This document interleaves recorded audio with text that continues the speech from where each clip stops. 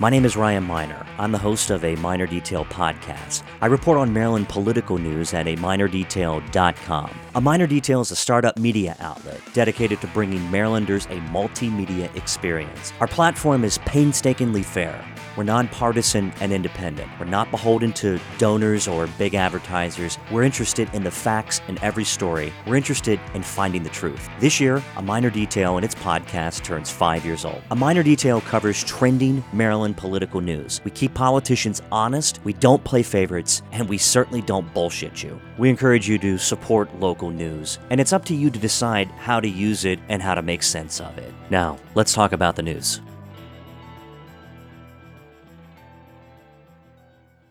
Gentlemen, I appreciate you coming on tonight to talk about a serious issue that's occurring in state government. Mind you, I think it might be, I think it might be one of the top issues besides COVID and then Maryland public schools happening. And I know that there's a lot of folks out there that want y'all to reconvene, to go back into session. And I believe that's up to your elected leaders, to Senate President Bill Ferguson, or actually the governor has to call it, right? He has to call a special session or approve it. I think technically there's two ways to convene a special session. The governor can call it or the legislature can petition for it. Mm-hmm. I'm not 100% on this, but I'm not sure the latter has ever actually happened. Oh, okay. Well, interesting. I think that's right. So I think, if there was enough support within the General Assembly to do so, that could theoretically happen. Oh, I'd be interested to see. I know that there's some progressive activists out there who were on the show on Wednesday night, and we'll talk about that in just a moment, but they're pushing for that. But if you're listening now, a Minor Detail podcast is live with State Senator Clarence Lamb of District 12 and Mark Corman, Delegate Mark Corman of District 16, Bethesda. And Senator Lamb is from over in Howard County, which is our neighbor. What is that? And Baltimore County. And Baltimore County. So a neighbor to, was it that the east? The east, southeast, maybe? So I've got southwest Baltimore County, but I'm the neighbor to your north, I guess, right? North. Okay. Yeah. My direction is not, well, I just go up 29. That's all I know. But if you're following along, like and subscribe to A Minor Detail podcast on iTunes, iHeartRadio, Spotify, aminordetail.com/newsletter. You can sign up for, which is our daily morning newsletter, or whenever I feel like putting it out. Sometimes there's not enough content, or there's sometimes where there's state politics, where there's 10 things going on at once, and I just don't have enough bandwidth. But I'm pleased that this is episode 279. I don't know who's going to be episode lucky number 280, but I wanted to say, and Corman sort of spoiled this before we even got on there. But before we begin, gents, let's talk some Maryland sports history. A day that occurred when I was 9 years old. I was a fifth grader at Lincolnshire Elementary School up in Washington County. So I'm interested to know where you both were when Cal Ripken broke Luke Garrett's consecutive game streak. And I'll just never forget that night on September 6, 1995. 9 years old I was. Senator, after you. I was a freshman in high school. I had to back calculate there very quickly. So, yes, I was a freshman in high school, back up in Pennsylvania. So I was born and raised in Allentown, Pennsylvania. Oh, okay. Very cool. I know. I was 13 at Julius West Middle School, and in District 17, not District 16. And I remember watching the game in my parents' bedroom with my dad. So it was a huge moment. I grew up an O's fan, so it was a huge deal at the time, and it certainly stuck with me. Well, an ode to my friend Len Foxwell, who's a diehard Nationals fan. They've been doing okay, but I got to tell you guys, I will always root for the Orioles, being that it's my home team. But I'm a lifelong Red Sox fan, and this year we're not doing so well. So you should be a Hagerstown Suns fan. Oh yeah. You follow. Have you guys ever been up to a Suns game?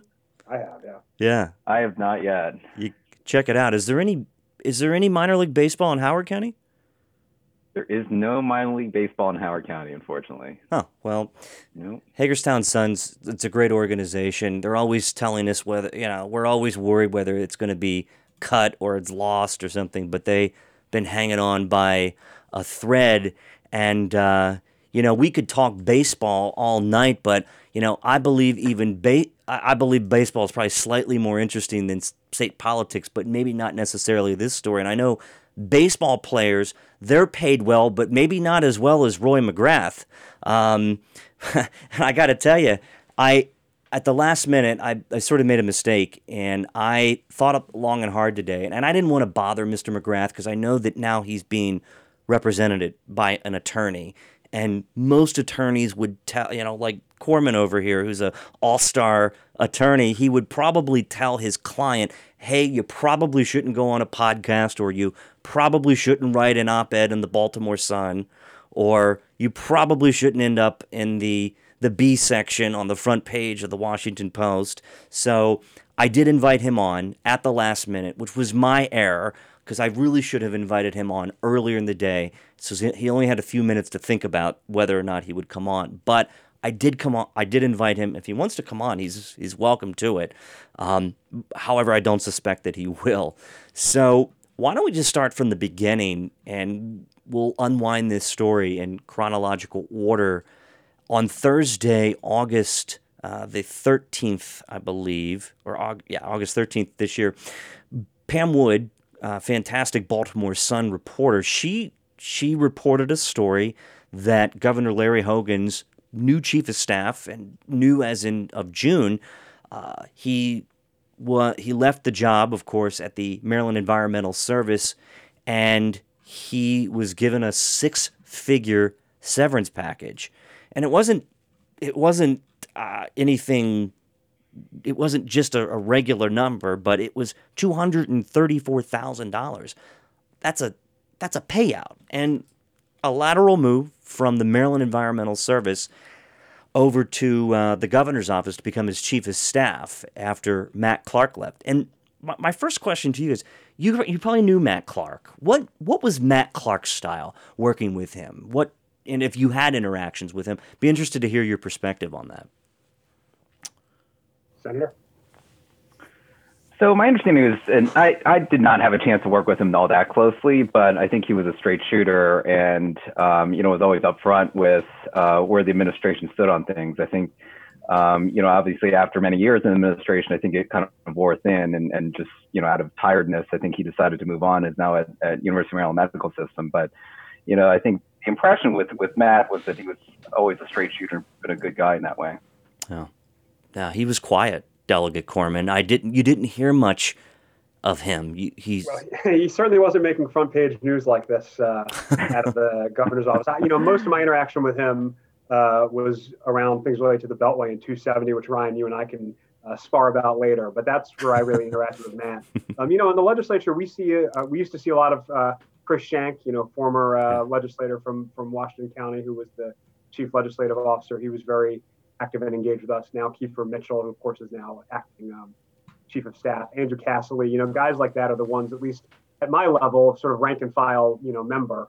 That's who I would deal with to the governor's office for those folks. And then legislative liaisons from the different departments and agencies who obviously spend a lot of time working with us as well. So let's begin. For anyone who doesn't know what the Maryland Environmental Service does, Roy McGrath was there. I believe he started in, 2015, shortly after Governor Hogan was elected.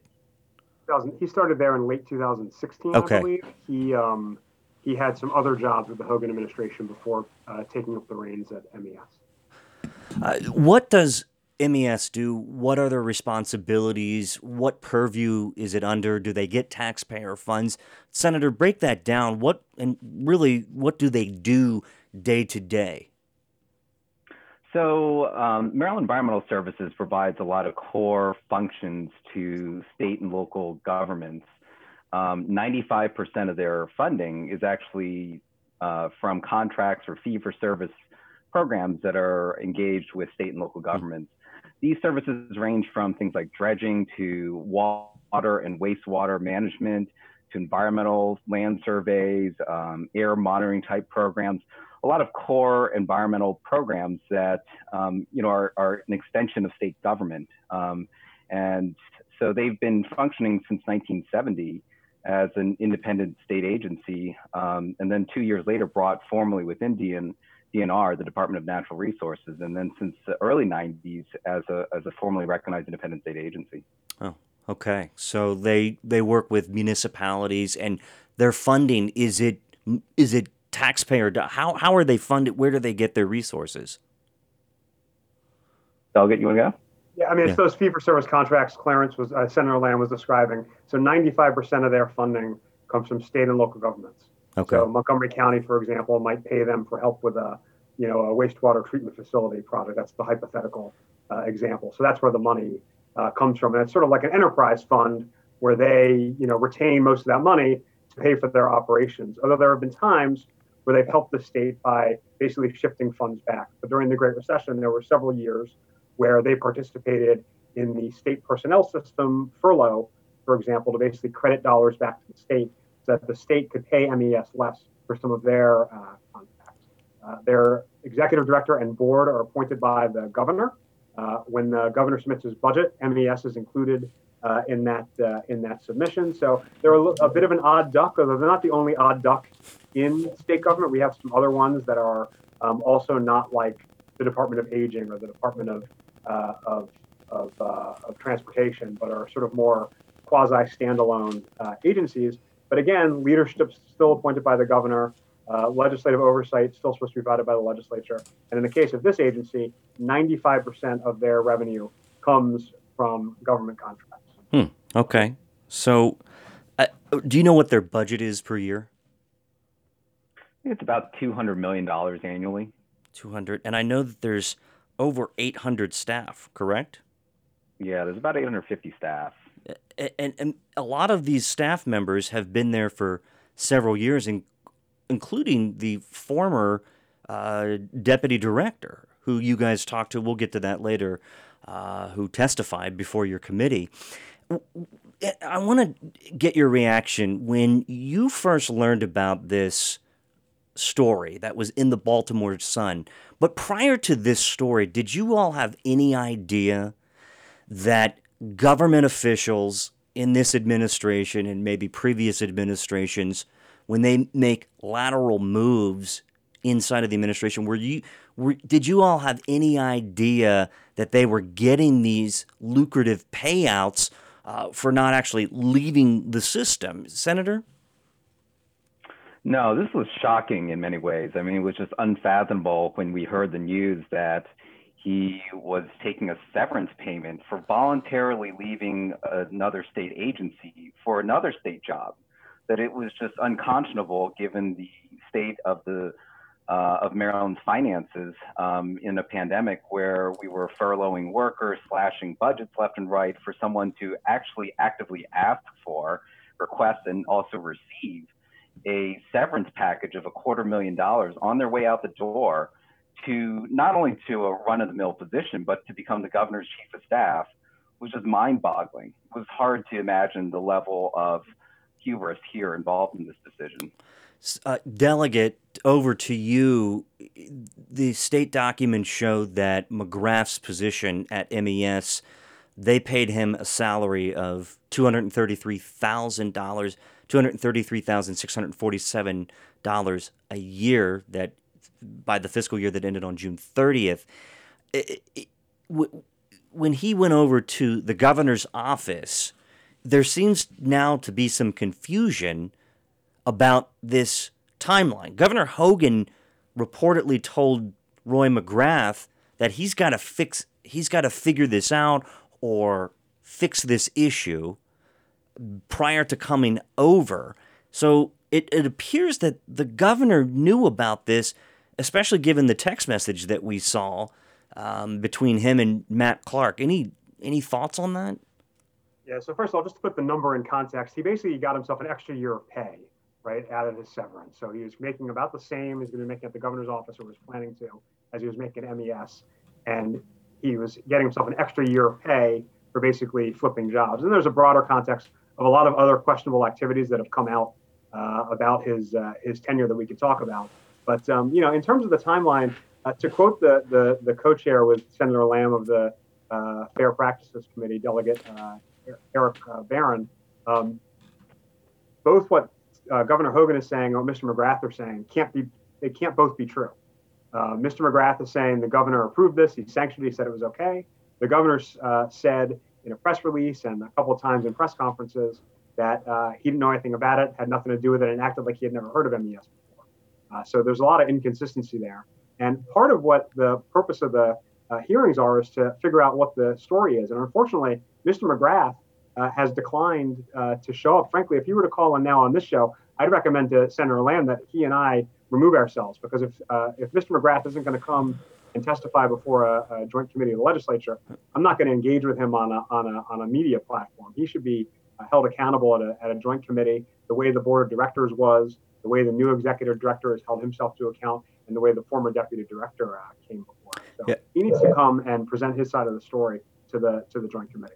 He's had no qualms about going to the media, right? So he's wrote an op-ed for the Baltimore Sun. He's corresponded with Sun reporters and Post reporters. With me? They've been able to get with you. Yeah, he's talking. Get quotes out. But not with the legislative committee that has oversight over this issue. Yeah, look, I reached out to him when the issue was happening, and it was sort of like, I'm going to talk to you on background, and I agreed to it, but then I got frustrated with him a few weeks ago, and I said, look, I can't do this on and off again stuff. Either you come on the record or you don't, all right? Pick one. I can't comprehend this. Now, he's hired a defense attorney, a pretty well-known one, and we'll get to that. And gentlemen, he resigned then on Monday after the story broke on Thursday. The Senate President and the House Speaker, they made some comments that were released on Friday, I think it was the 14th. Yeah, and basically the House Speaker, Adrian Jones, and Senate President Bill Ferguson said that it was shocking. They called for oversight into the matter, which, of course, would fall to your committee, and they said that this shows a clear lack of judgment to assume the role to the closest aide of the governor of the state. Equally troubling, they wrote, however, is the role that Maryland Environmental Services played in today's news. This was a statement was released. Then a board member, Joseph Snee, and I'm quoting from Pam Wood's Baltimore Sun article. He's a Harford County lawyer who chairs the board's Human Resources Committee.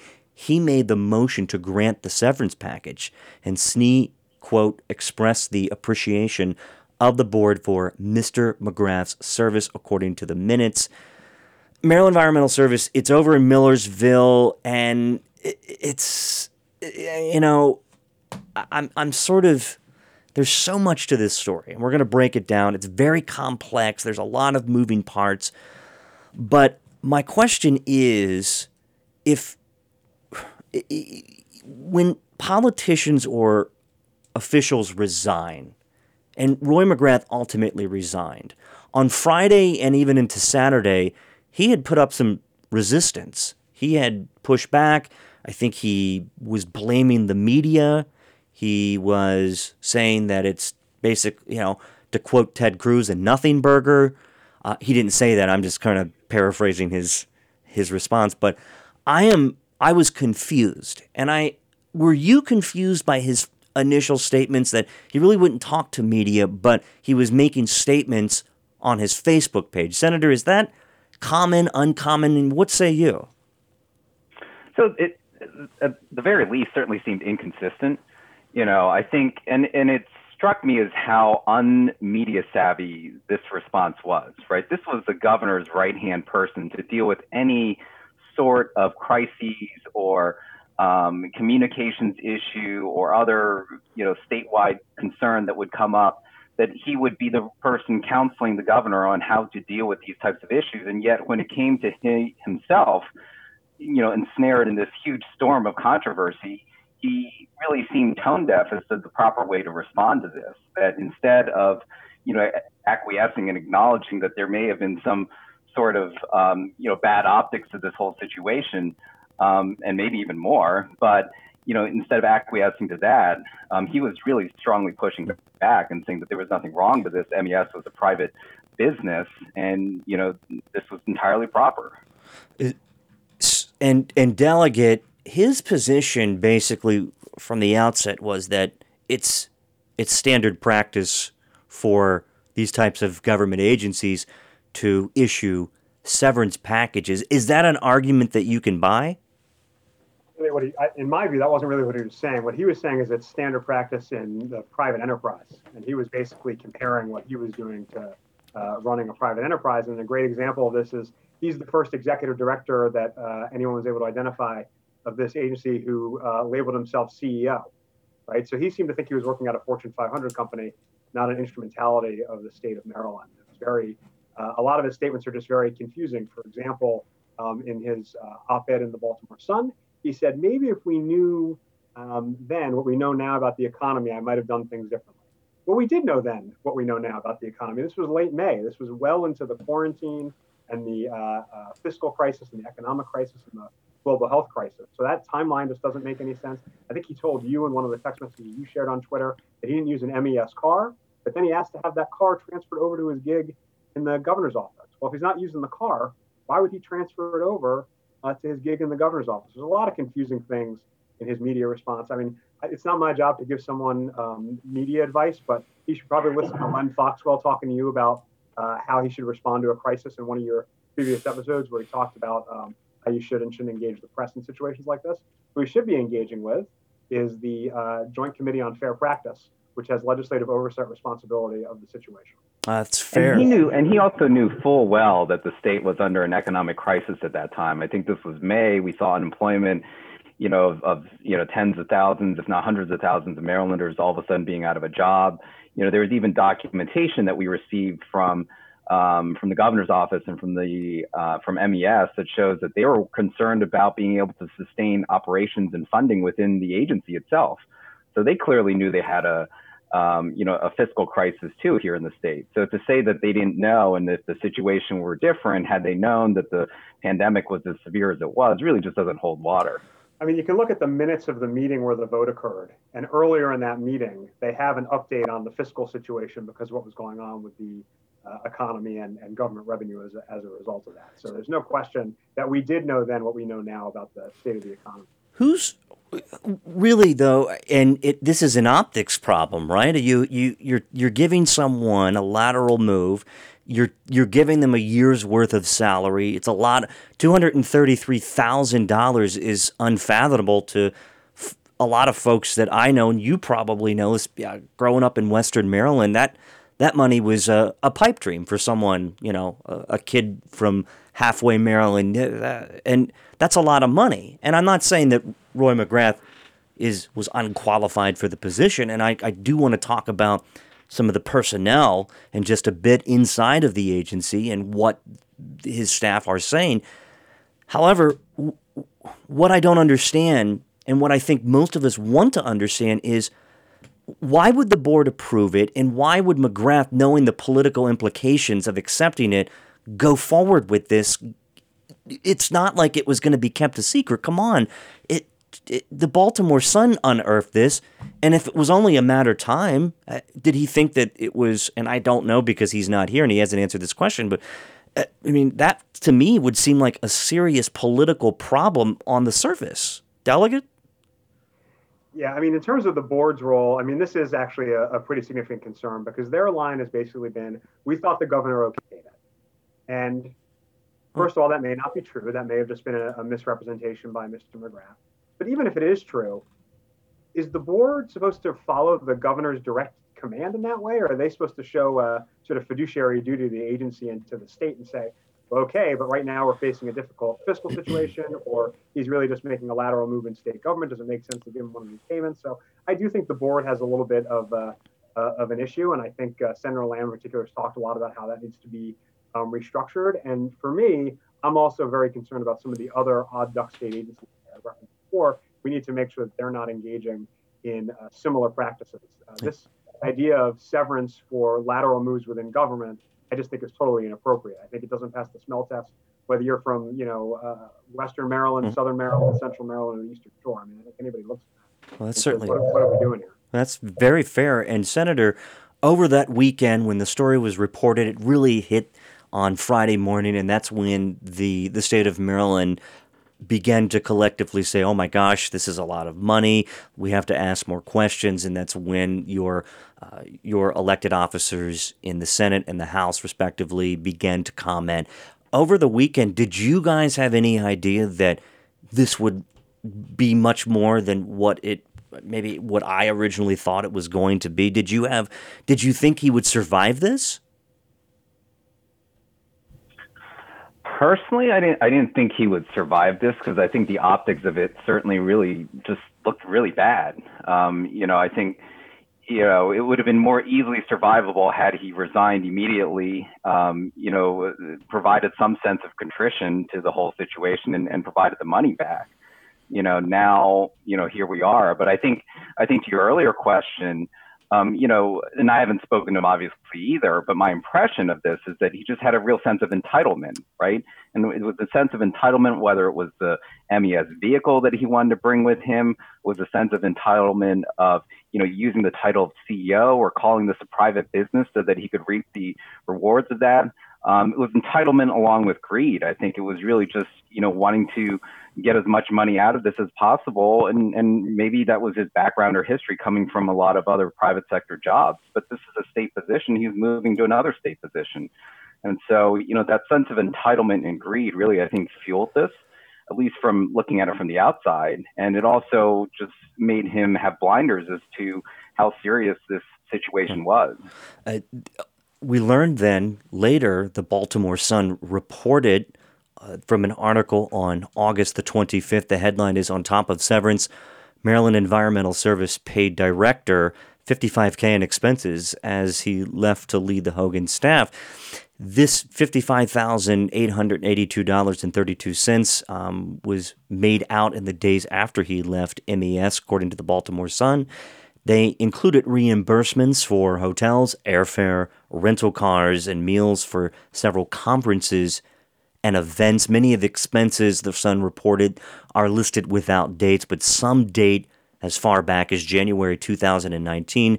And then some of the expenses are for meals with other MES employees and other state government. When you first learned about that, plus there was a $5,000 in tuition reimbursement, that's for a CEO or the executive director, that's a lucrative deal. That's a lot of money in state taxpayer funds that he's receiving. Did you all have any idea that this was happening, Delegate? No, and even if you accept I'm sorry, Senator. No, good. Even if you, for some reason, to accept all the expenses as legitimate, and having looked through the documents, as I know Senator Lamb has as well, they do not appear to be all legitimate. But even if you accept them as all legitimate, some of them do date back actually even further than you said. Some of the expenses that were filed in June went all the way back to late 2018, including a Costco membership. There's also other expenses that seem to be indirectly being reimbursed him through another MES employee who, for example, put in about a $15,000 Harvard Leadership Program reimbursement for Mr. McGrath to attend, a program that was taking place after Mr. McGrath left MES.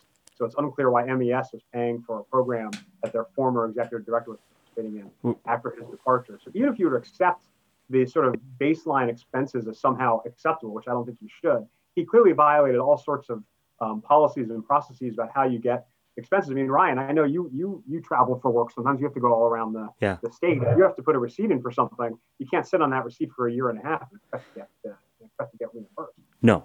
Right, and to file it just as you're going out the door, too. Because this is not chump change. He was putting in receipts that were totaling over $55,000 that were just coming in right at the end there for things that were backdated for years.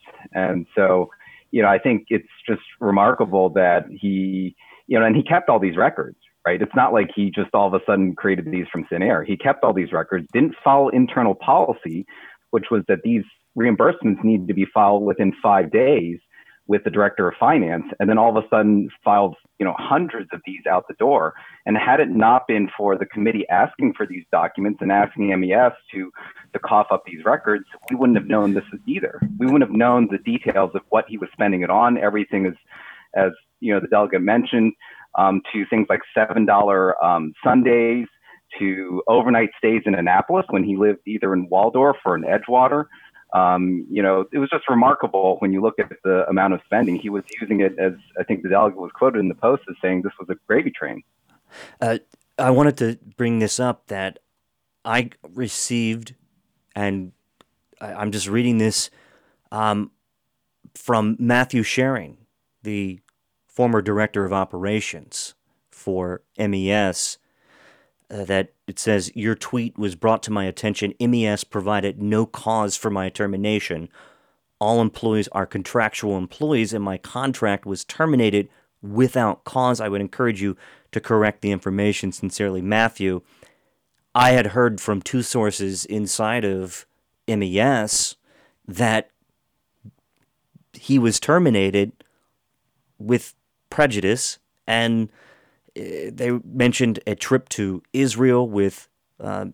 McGrath, and Matthew Sharon further wrote that my termination letter specifically states that it was without cause. I would appreciate a prompt correction to your inaccurate tweet. 3MES executives attended the largest international water conference in Israel last fall, as did many other American executives, public and private sector, at the request of the Israeli embassy in Washington, D.C. It was a very productive trip, and I followed up with that. Could you send me your termination letter? I asked him why he believes he was terminated, and I explained that I talked to other sources, and I'm happy to offer him an on-the-record interview, and he hasn't responded since August the 24th. What do you guys make of that? Clearly, Mr. Sharing has been a buddy of Mr. McGrath for a while. I think they used to work together at Mr. McGrath's prior employer, which I think was the National Multi-Housing Association or something of the like. And so what came forward last week during the hearing was that Mr. McGrath actually created a position just for Mr. Sharing, that position that he had, the director of operations, didn't exist before Mr. Sharing got there, that it was a brand new position. He installed him in that position and gave him a lot of leeway to be able to, spend money to the point where I think the deputy director, Beth Boynton, had mentioned that there were expenditures for conferences that she was actually told to not question if they came from Mr. McGrath or Mr. Sharing, that was just off the table. And so it's remarkable. I think that's the other reason why we asked Mr. Sharing to show up at our last hearing as well, and he also declined. And Delegate Corman, do you think that he declined because he's been told to decline, or that he's doesn't want to answer questions? And by the way, when they are showing up to these hearings, they have to swear to tell the truth, correct? We don't. You don't take an oath when you're testifying before the legislative committee, at least not Okay. thus far. I don't know why he's declined. I think in his case, and Senator Lamb, correct me if I'm wrong, but I think he just did not respond to the outreach from our joint committee staffer who reached out asking him to participate. I can't speculate what his reasoning is, but again, instead of litigating this through the press, he should come before the joint committee and present his side of the story. Let me just say on the travel, I think if you pull out any individual trip, you might say, oh, I could see how that could make sense for MES to participate. Right. Oh, it's a green business conference. Oh, it's a Chamber of Commerce meeting. Oh, it's WasteCon, the largest wastewater conference in the world, and we do a lot of wastewater projects. It's the sheer number of them, the volume, that I think just seems totally out of whack. You have to pick and choose. I would love to go on a trip every weekend to a different baseball stadium when we're allowed to do that. But I don't do that. My budget doesn't allow that. My life doesn't allow that, right? So I get to go on 1 or 2 trips a year. That's how it is in the world. You don't get to go to every national, international conference in Las Vegas and Phoenix, in Salt Lake City, in Israel, in Italy, in Cambridge, in Disney. He went to the Disney Leadership Institute, Mr. McGrath, not Mr. Sharing. You just don't. You have to be more selective in how you're spending what amounts to taxpayer dollars. Oh, and the Disney Leadership Institute was a $6,000 trip. And again, did anybody in the legislature have any clue? I'm just surprised that this was not unearthed earlier. And if it was, it could have become a serious political problem for the governor. Yeah, I mean, as I said, I didn't know, this was going on. I'll be honest with you. I mean, I'm on the subcommittee that oversees the budget of MES. I wouldn't have even thought to ask is anyone receiving a year's pay in lateral severance? Right. Is anyone going on trips of this nature on such a regular basis? Is anyone having their private lunches in Annapolis reimbursed supposedly as MES business? It just wouldn't have occurred to me to ask that as a legislator. It does now, obviously. And as I said, we have a lot of other agencies that are sort of instrumentalities of the state like this that are all now going to have to withstand this kind of scrutiny to make sure this is not a pattern of practice that we'll see elsewhere. Yeah. So I'm trying to understand from the outside, from a media perspective, the culture inside of MES, because I've had several sources reach out to me inside of MES who requested anonymity, but talked to me on background or had emailed me, and they all pointed to several of the issues that were brought up in your committee oversight hearing for the General Assembly's Joint Committee on Fair Practices and State Personnel Oversight. It's a lot of words. And the employees that I talked to did not defend Mr. McGrath. In fact, it was more of the opposite, that they figured that something like this would happen. They were discouraged by Mr. McGrath's leadership. They said that he was missing in action, that he was hardly ever inside of the Millersville facility, and that he was not necessarily a great boss. And now Mr. McGrath, in fairness, he pushed back and talked about sending birthday cards and whatnot. But the sense that I have is that there was a culture that was just a little, not just a little bit, but a lot off, that there was something awry inside of MES. And now that the lid has been blown off of what is going on, more and more employees are coming out and talking about this culture, including the former deputy director who had a career there for 32 years. And Senator, it just seems like they really didn't like working for Roy McGrath. What do you make of that? I think that that's in alignment with the general sense of entitlement that we seem to see from his behavior. I think it seemed like he was an aloof manager, was not really there on site quite all that much. I mean, Ms. Whiten, the deputy director, even said that he used to take the back stairs to avoid talking to people. He would end, popular services or programs internally within the agency, even complaints down to refusing to allow, company cars or the agency cars that were parked in the front lot to be parked there if they weren't washed. And obviously MES, because of the type of programs and services they offer, oftentimes have very dirty agency vehicles. And so he was one that seemed very much, concerned with the image of him as a CEO and the public impression that they had of the agency. Obviously did a lot to, do a lot of PR work, had contracts with 2 PR firms, went through a large expansion of the headquarters, very concerned about image, but seems like it was much less concerned about the internal operations and of the internal controls of auditing and accountability within the agency. Delegate, what I was going to say is what I find most bizarre is that Governor Hogan is now basically saying, I don't know what's going on over there. That to me strikes at the core of Governor Hogan seems like a pretty hands-on guy. And he seems like a guy who controls media. And I say that in a positive way, that he has controlled his narrative. Back in 2018, he defined his opponent right away. I know he had a lot of money, but he seems like a careful, cautious guy for the most part. But to make a statement that you really don't know what's going on in one of the major government agencies, whether it's quasi-government or not, as it's been dubbed in the media and elsewhere, that to me is somewhat serious. And you can please finish your other point, Delegate.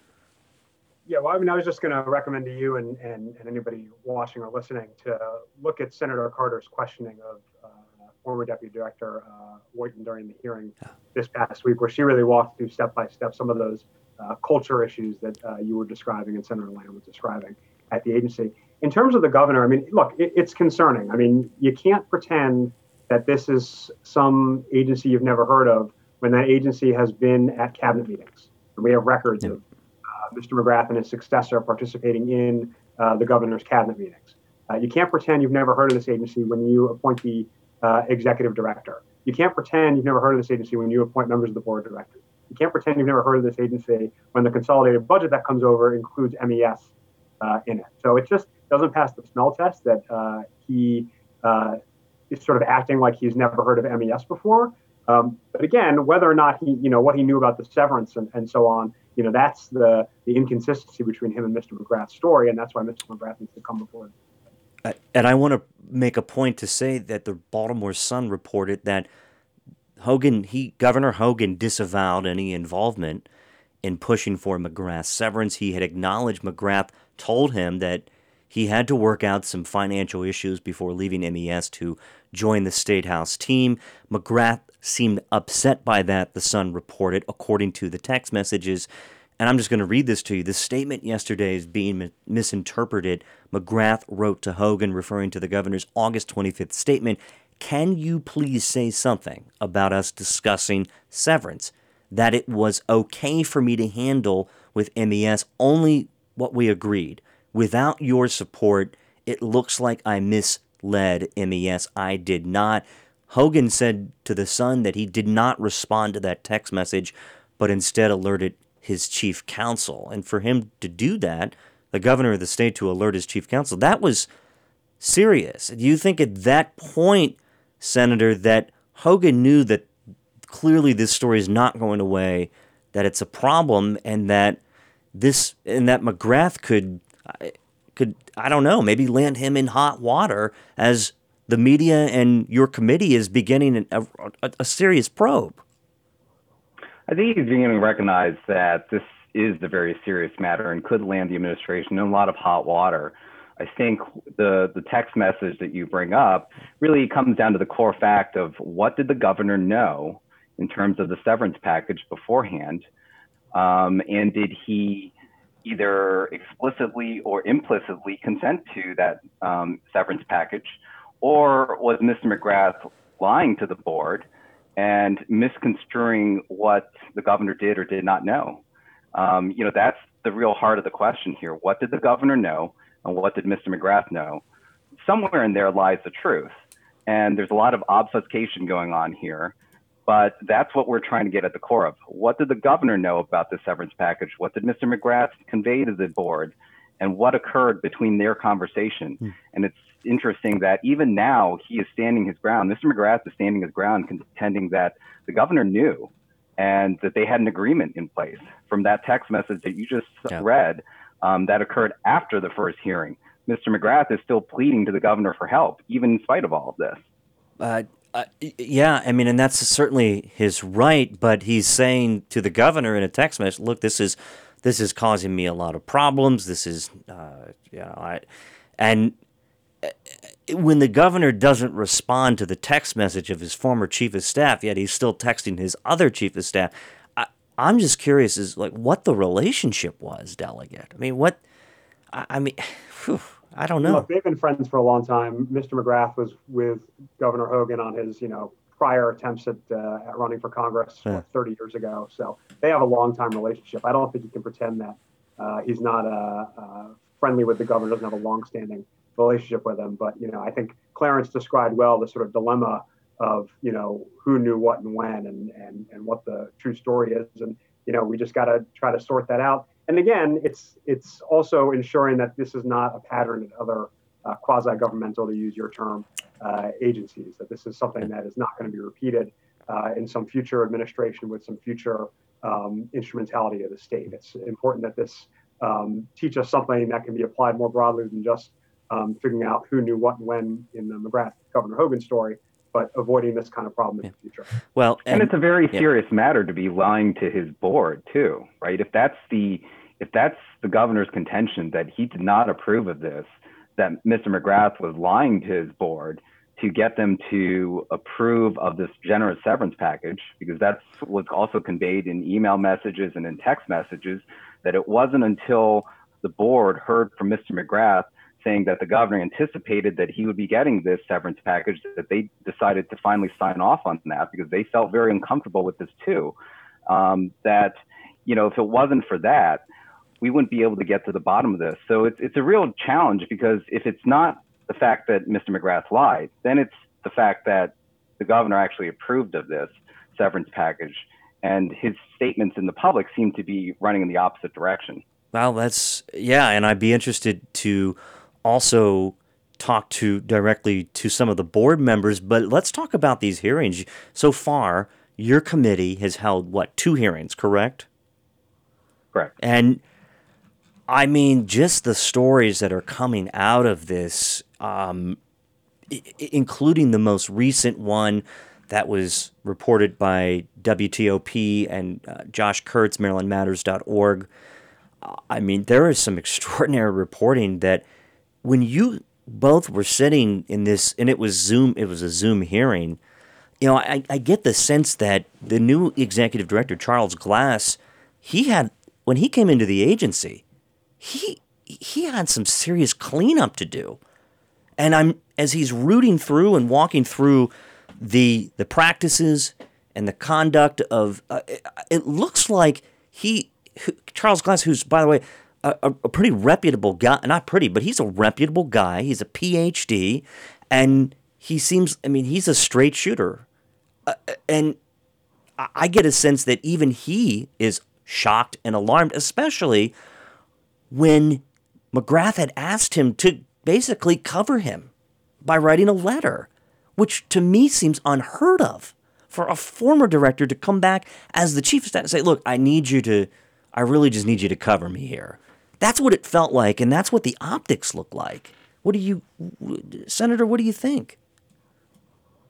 Yeah, I mean, that's exactly what happened. That, per Dr. Glass's own testimony, he had reservations about the press release that went out from MES on August 15th. And if it were up to him, if you believe his testimony, he would not have had that press release go out. But that press release was really an effort that was combined between Mr. Schering and also Mr. McGrath, who was no longer at the agency, but was still actively involved in a lot of the agency's, doings. And so, Mr. McGrath essentially told Dr. Glass to send out this press release, had a heavy hand in probably drafting or writing a lot of this press release that contends that it's a private entity, that it was wholly justified, that, he did have the right to have this severance package. All of that was contained in the press release that Dr. Glass did not feel comfortable, sending out there. And so, the influence that Mr. McGrath continued to wield over the agency was concerning, given that he was no longer the executive director. This was an agency that, was experiencing the heavy hand of the governor's chief of staff. I want to bring up a column that I'm sure both of you have read by Josh Kurtz. The title of it is Who's Minding the Store, and it's on MarylandMatters.org. It was released on August the 26th, and Josh Kurtz opened his column writing, that was sneaky of State Senator Clarence K. Lamb to bring Steve Krim into the conversation. Lamb, a frequent critic of Hogan administration personnel practices, presided over a hearing Tuesday that can only be described as one of the political low points of Republican Governor Lawrence J. Hogan's 5.5-year tenure. And then he goes on to talk about the first hearing, and Kurtz wrote that it was the first Tuesday hearing was a disaster for McGrath, and what emerged from the 3-hour hearing is that McGrath, as he was preparing to leave, negotiated this handsome settlement, and then the board members, he goes into that. I'm talking about Kurtz. That brings us to personnel of the administration. Just last week, we learned that one of the personnel was dismissed after what you both saw were some really controversial Facebook postings, and I'm talking about Mac Love, who was at the governor's community office of community initiatives, and he did a press conference last Monday to defend himself. But here's the question, and this might be slightly off topic, but I think it speaks to the personnel, is that you know who's in the administration, you understand it's a political appointment, and if you're being administration officials have an obligation. I mean, they're working for the taxpayers. And when you enter a state job like that, everything that you write is subject to public scrutiny, regardless if your Facebook is what you think is private or not. So I just want to understand is what the hell is, who's he hiring? I'm serious. And I know that I just want to be fair. It's like, who is this? Who is the governor hiring? How does he not know that Mac Love is writing some of these things that many people found offensive? Some even referred to him as racist. So, and that also brings, it's like, what is going on in this administration that we should get to the bottom of? Because if there's a personnel problem, it can't just be, to me, it seems like, well, if it's just one or two people, okay, but doesn't that beg the question to see what else is going on inside of the administration? Well, Delegate? Senator Lamb has done more than anybody to see what's going on with the administration's personnel issues. So I'm going to cede to him in 1 second. I do just want to give the governor credit for firing Mr. Love. You know, the guy's an at-will employee, and I'm glad the governor had the will to fire him.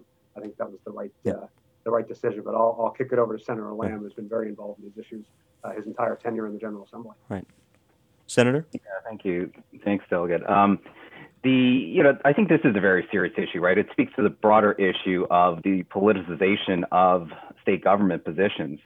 I think we recognize that anyone that is elected into that role as the governor has the ability and also the responsibility to appoint, qualified, well-intentioned individuals into these positions. And what we've seen lately is a pattern that's remarkably concerning when it comes to individuals like Mac Love, who seem to have statements that run counter to the entire mission of the governor's office of community initiatives.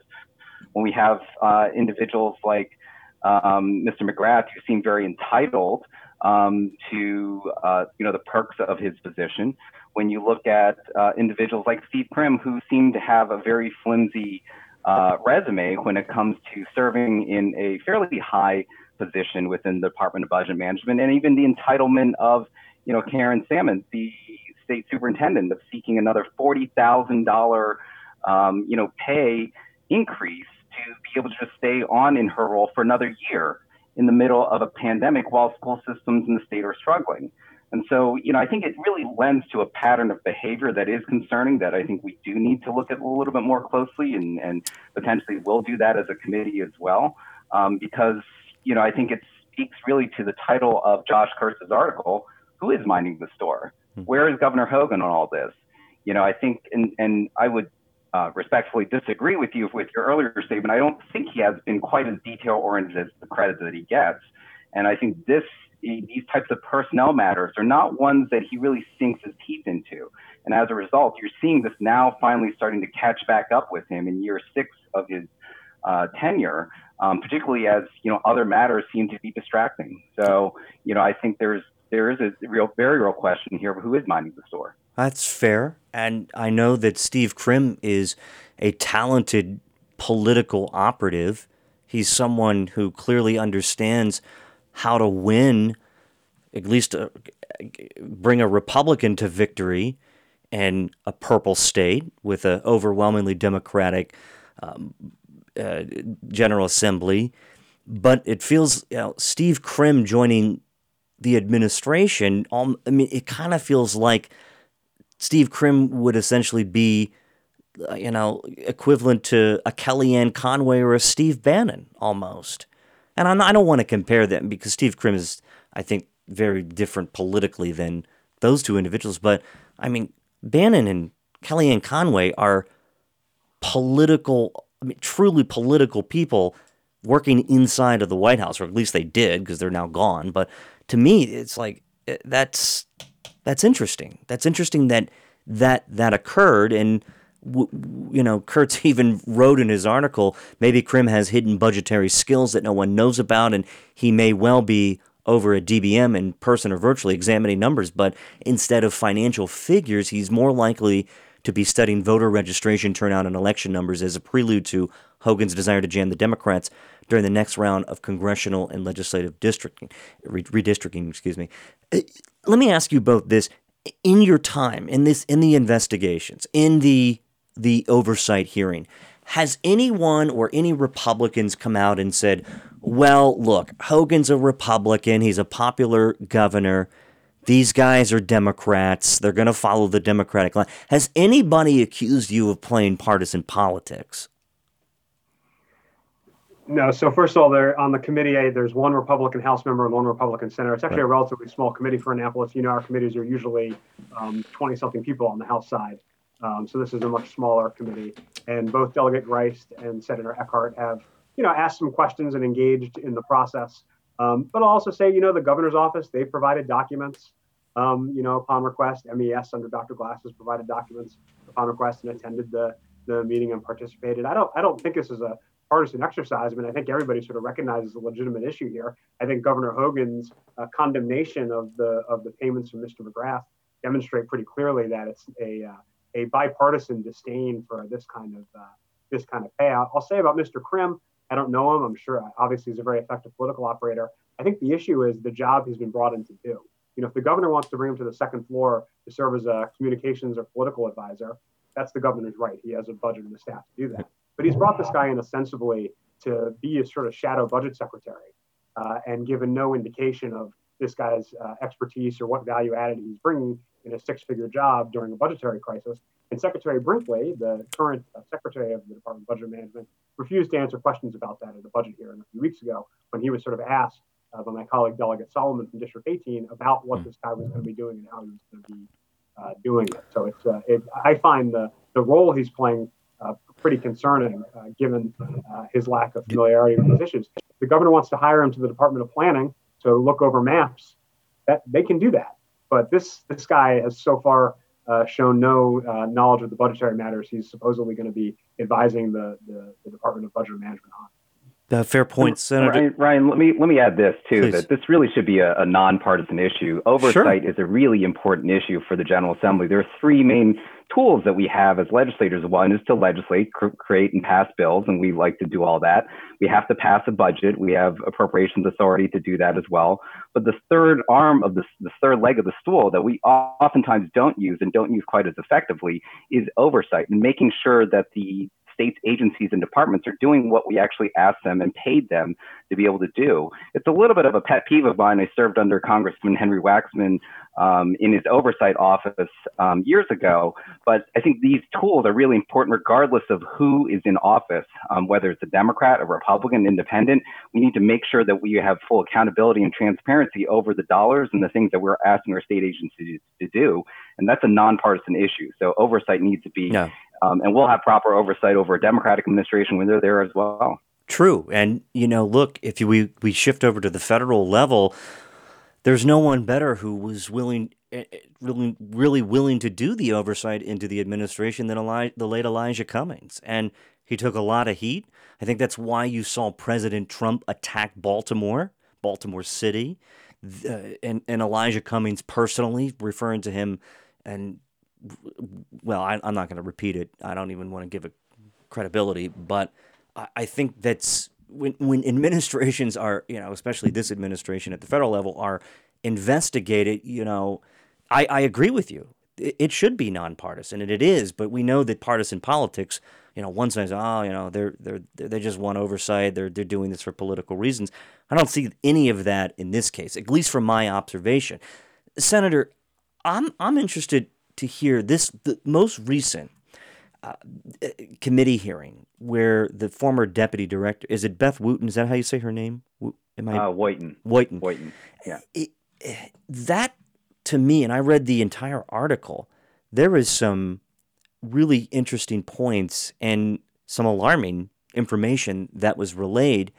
She talked about McGrath, as we said earlier, showing little interest in working with MES clients or getting to know the state's agency employees. She described a secretive leader who frequently worked off-site. Most times they didn't know where he was.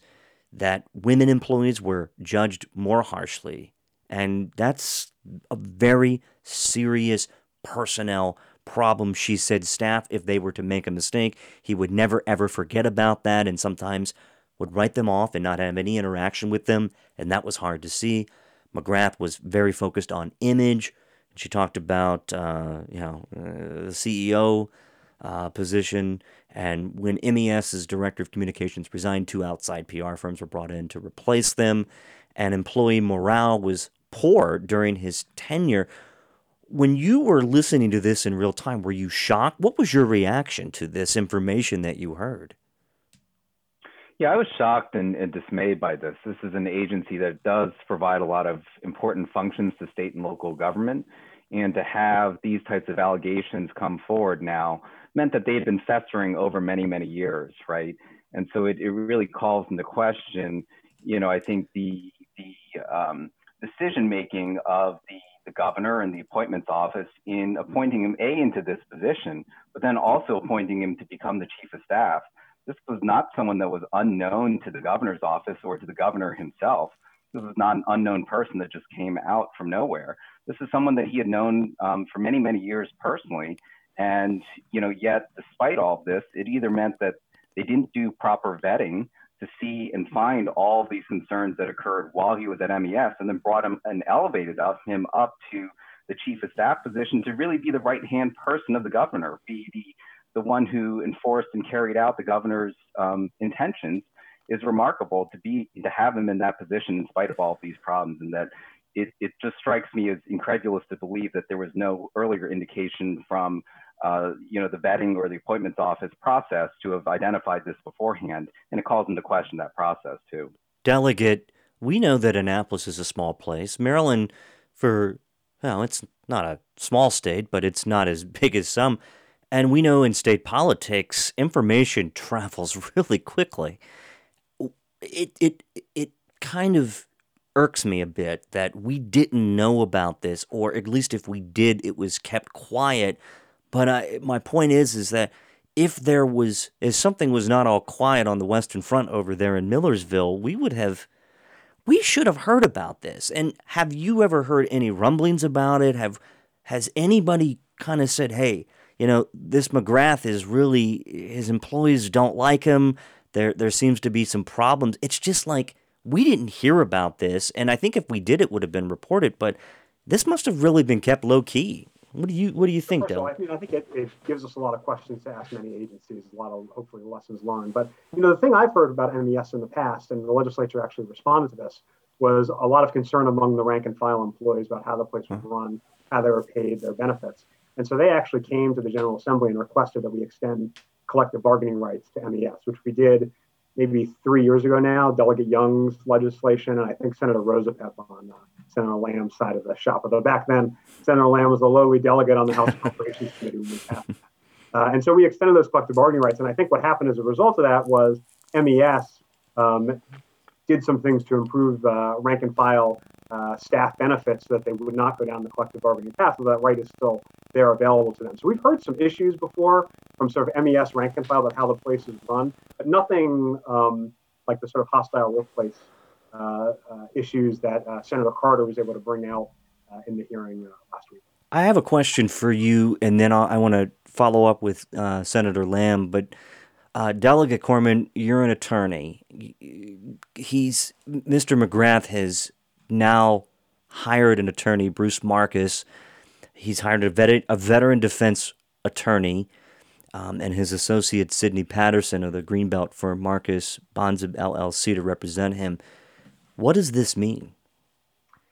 I mean, I don't want to speculate why a client hired their attorney. That's, between them and their attorney. Our job is not to sort of prosecute a legal case right now. It's to provide legislative oversight. And so that's, the role I'm trying to play here, and trying to understand from a legislative perspective what happened and what we need to change to make sure it doesn't happen.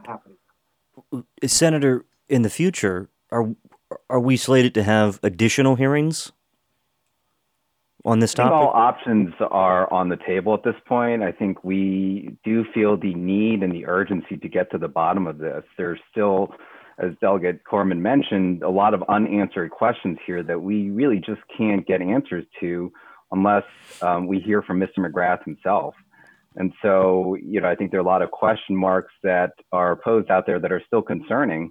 And we do need to have some of these answers, not only for accountability and for transparency, but for any reforms that need to take place at MES. And clearly there are probably some that need to take place, particularly with how the board is structured and how it functions. And without his perspective, without his knowledge and what he can convey as to what happened on his way out the door, we're going to be in a difficult spot to try to get to the bottom of this issue. And so that core issue that I think we brought up at the top, what did the governor know and what did Mr. McGrath know and what did they convey to each other, is really still at the heart of the issue. And I think everything that we've seen up to this point still leaves that question unanswered. Has your committee asked the governor to testify? We have not. Do you plan to? I think we can get to answers without having to ask the governor to testify. I think it's a very rare occasion that the governor appears before legislative committees, although not unheard of. I think there are still additional steps that we can undertake to try to get to the answers that we need as part of this committee's oversight process without having to call the governor before the committee.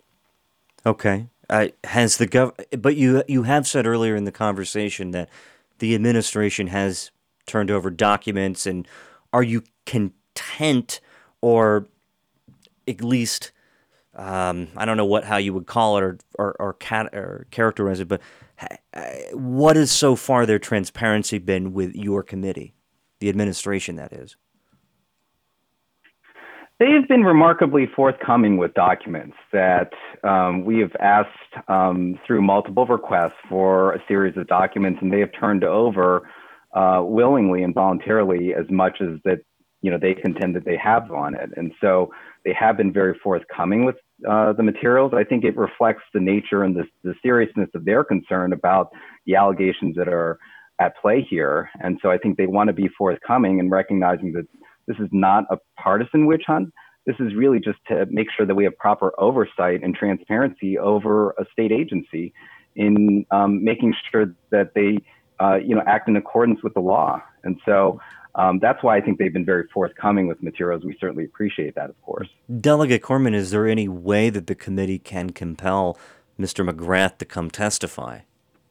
So I'd actually have to cede to the committee leadership on that. I'm just one of the members. So Delegate Barron's not here, so I guess that's Senator Lamb in this case. But sure. I think there's a variety of options they're looking at to make sure we can get to the bottom of this. Right. And I guess technically, if he does show up, and he could have counsel with him to advise him what to say or not to say. But I'm assuming that there is an additional process coming down the pike here, that it's not going to stop with this. But I have to tell you, reading this September 2nd report in WTOP and then Josh Kurtz's column and other reporting from around the state, this is a very serious issue. It's a very serious issue because not only it seems like there's a personnel problem inside of state government, but you have someone who is not willing to come and be transparent, and there is questions about trips abroad, about how finances were spent, about what kind of operations were happening inside the agency.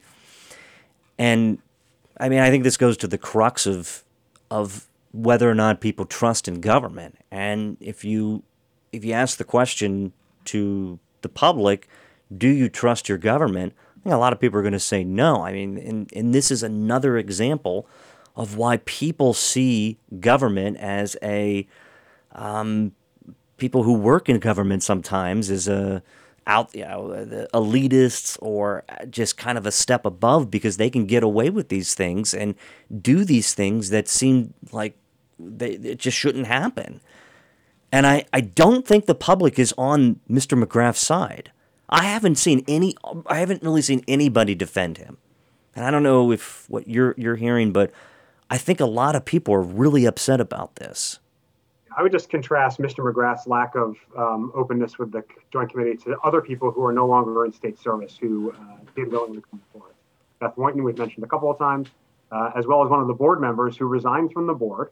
But even after his resignation, he still came to the first hearing we held and presented his side of things. So I think it's a pretty clear contrast. And even Dr. Glass too, the new director of MES, has been much more candid and honest in the deficiencies within the agency, his priorities, what he would like to see fixed and addressed. He recognized right off the bat that this is not a private business. He's not using the title of CEO. He wants to rein in, some of the expenditures that seem to have gone amok during the prior tenure of Mr. McGrath. So there have been a lot of folks that have been willing to come forward to account for, some of the challenges that MES has seen, but Mr. McGrath is not one of them. Does the General Assembly plan to take any legislative action in the wake of this information being publicly relayed and with respect to the committee's hearings? Delegate? Yeah, I mean, I think you'll undoubtedly see some type of legislative action. From relatively minor things like, forgive me, nothing is minor, Ryan Minor, but to relatively narrower things. For example, for a number of years, I've worked with your state senator, Cheryl Kagan, on transparency legislation for some of these sort of offbeat state agencies that aren't quite within state government, and making sure they're more transparent in posting their agendas, live streaming their board meetings, things like that. We're going to try to add MES to that agenda as well, so that they have to do what the State Board of Elections does, what the Maryland Stadium Authority does, what a few other, the Public Service Commission does, what a few other state agencies that aren't quite normal state agencies have to do in terms of posting their agendas and live streaming their meetings. That's a relatively narrow thing. I think you'll see much broader reforms on the MES front, and then maybe some other agencies as well, as a result of what we've learned, both in the media, thanks to the great reporting of the Baltimore Sun, the Post, yourself, Maryland Matters, and so on, and then the hearings as well. Well, I gave truly the credit goes all to Pam Wood and the Post, and they've uncovered. Look, this is why the journalism is so important in this age. We would have never known about it had the media not talked about it, and it really bothers me when government officials criticize the media or lob insults and call it fake news, because this is not only serious, but this is detrimental to whether or not people trust their government. And if they can't trust their government, then we all have a serious problem. Senator, do you see in the future, and as Delegate Corman just talked about legislation, do you see legislation perhaps coming down the pike that would basically eliminate these severances?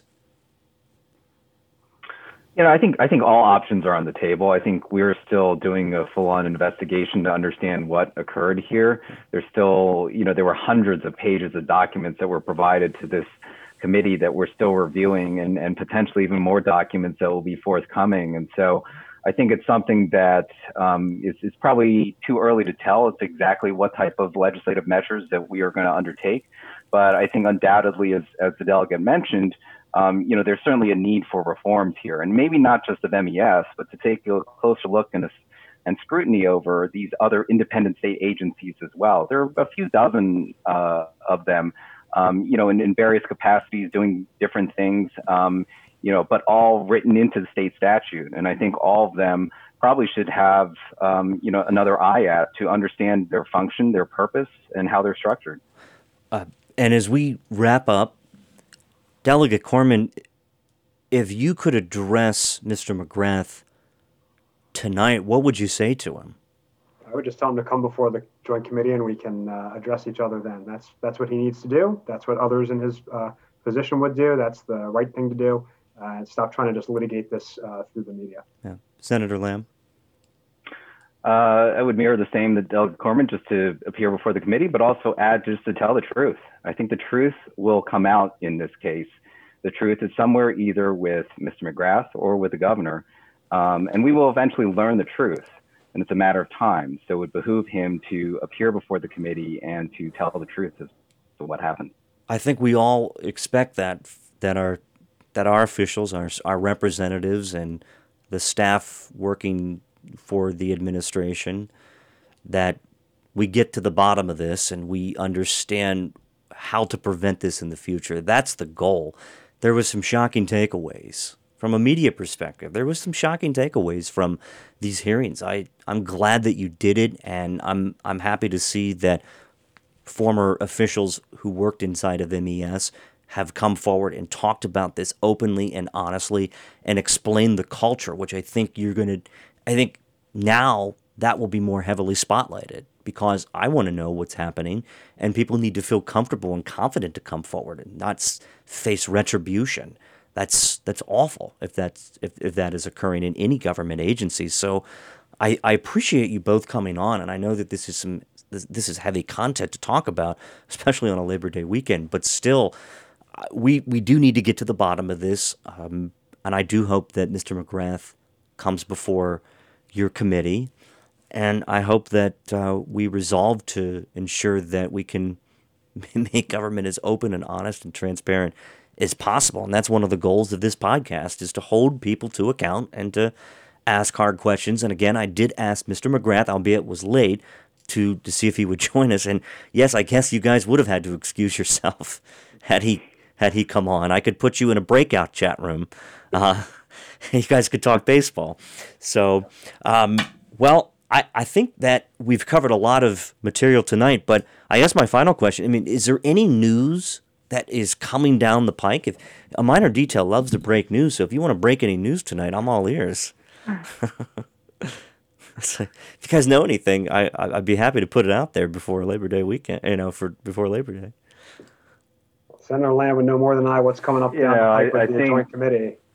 I don't think this is the last that you've heard of this issue. I think there's more to come. There may even be more to come in the following week or weeks that are coming up ahead. But to your last point, I think if there are other individuals within MES or other state agencies that are concerned, I think we, have demonstrated the fact that we do care about oversight, and feel free to reach out to us or our committee with any concerns that you might have, whether it's related to MES, Mr. McGrath, or other issues that pertain to state agencies. These are very serious matters, and we do want to get to the bottom of all of these things. Yeah, and I think that's so critical.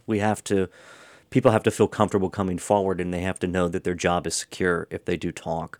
So that's key in any facet. So, well, gentlemen, I'm glad that we could have this discussion. I really appreciate your transparency, and I thank you for the first time, Senator Lamb.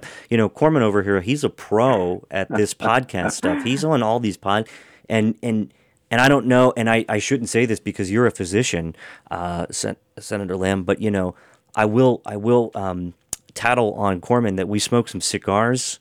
And every once in a while, but it's very occasional. So. Very occasional. Yes, very occasional. In moderation, right? And as long as it's in moderation. Yes, that's right. Well, I appreciate your time tonight, and thank you so much for coming on and talking about this. I will be interested to follow up at some point and learn more as you discover new tidbits about this evolving story. So. Delegate Mark Corman of District 16 and Senator Clarence Lamb of Howard County's District 12, thank you for coming on. Any parting thoughts on really anything that's happening in the world? I know that both of you are good Democrats and you're supporting former Vice President Biden, but I have to tell you, watching the news over the last couple of days, it was very disheartening to see what the president was reportedly said in the Atlantic, what was reported by the Atlantic. I was very disappointed, especially because I have two grandfathers who are service members. One grandfather was career Air Force. He passed away in 2009, and my other grandfather, who's a 95-year-old World War II veteran, that hit hard. And I don't think, and people can criticize journalism and reporting and anonymous sources, but some of the biggest political stories of our country was reported by anonymous sources, and to disparage the military in that way. And based on the reporting, and I really don't have any doubt that this president said it, given his remarks about the late Senator McCain, I was really disappointed in that, and that one hurt because our men and women who serve in the military, they deserve our utmost respect, and they certainly have earned that. You don't need anonymous sources with this guy. He always tells you what he's thinking. He told us what he thought of Senator McCain's service 5 years ago. Unfortunately, it didn't matter to a lot of the voters. Yeah. Yeah, and I think it's clear he'll say anything or do anything to get himself reelected. And, I think we've seen that obviously very concerning. And so I think the election will be closer than people think. I know that's not what people want to hear, but that's why people need to get out to vote. And I want to thank you for your efforts too, to ensure accountability amongst elected officials. This is a very important matter. And you do cover a lot of ground, not only on this, but other serious matters that pertain to the state as well. So thank you. Well, thank you, Senator, and thank you, Delegate. Sometimes I get some pushback, but with that, we're growing as a small startup, scrappy outlet that began 5 years ago, and I got to tell you that we have a lot of fun doing this, and we get rowdy sometimes on our political panels, and I always get feedback. Delegate Corman will text me and be like, I heard this, but Corman, I got to get you on here sometime soon to talk about 270 and my traffic nightmare that not lately, as Ryan, people. we're getting along so well. Come on.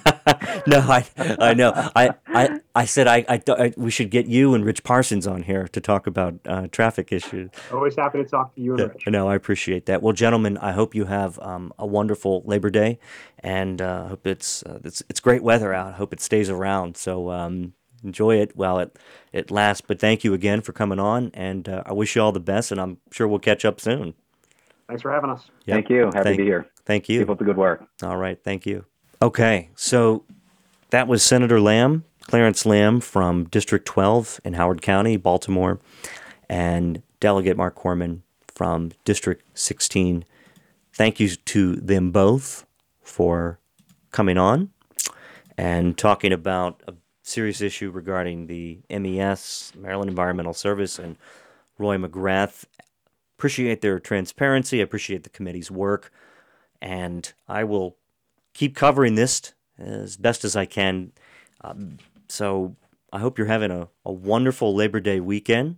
My wife and I took our kids to Solomon's Island yesterday.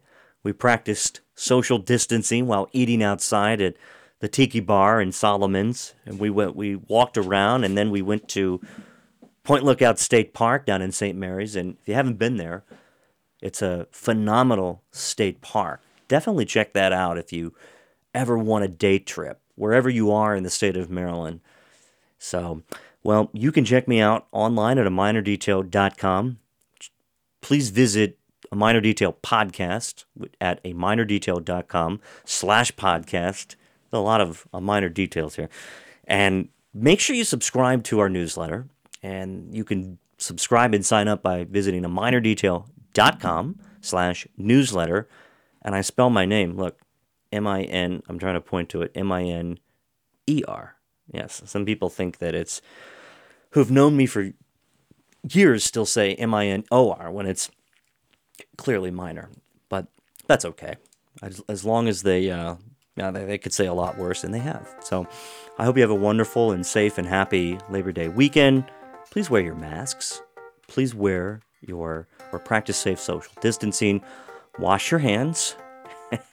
and just be safe. Maryland has gone into Phase 3. Montgomery County, where I live, is still in Phase 2. And be smart. Again, wear your masks. It's not a political statement. It's a statement that shows that you care about other people, even if it's uncomfortable. And for many of our frontline employees who are truly the unsung heroes, they are wearing masks for 12 or 13 hours a day. You can wear a mask when you're heading out to IHOP or Denny's. So please do that. I'm Ryan Miner. This is a Minor Detail podcast. Thank you so much for listening, and I'm sure we'll be back soon. I'm hoping to keep following the story. Take it easy. Hey, it's Ryan. Thanks for listening. Subscribe to A Minor Detail podcast through iTunes, Spotify, Google Podcasts, Stitcher, TuneIn Radio, iHeartRadio, or virtually any available podcast directory.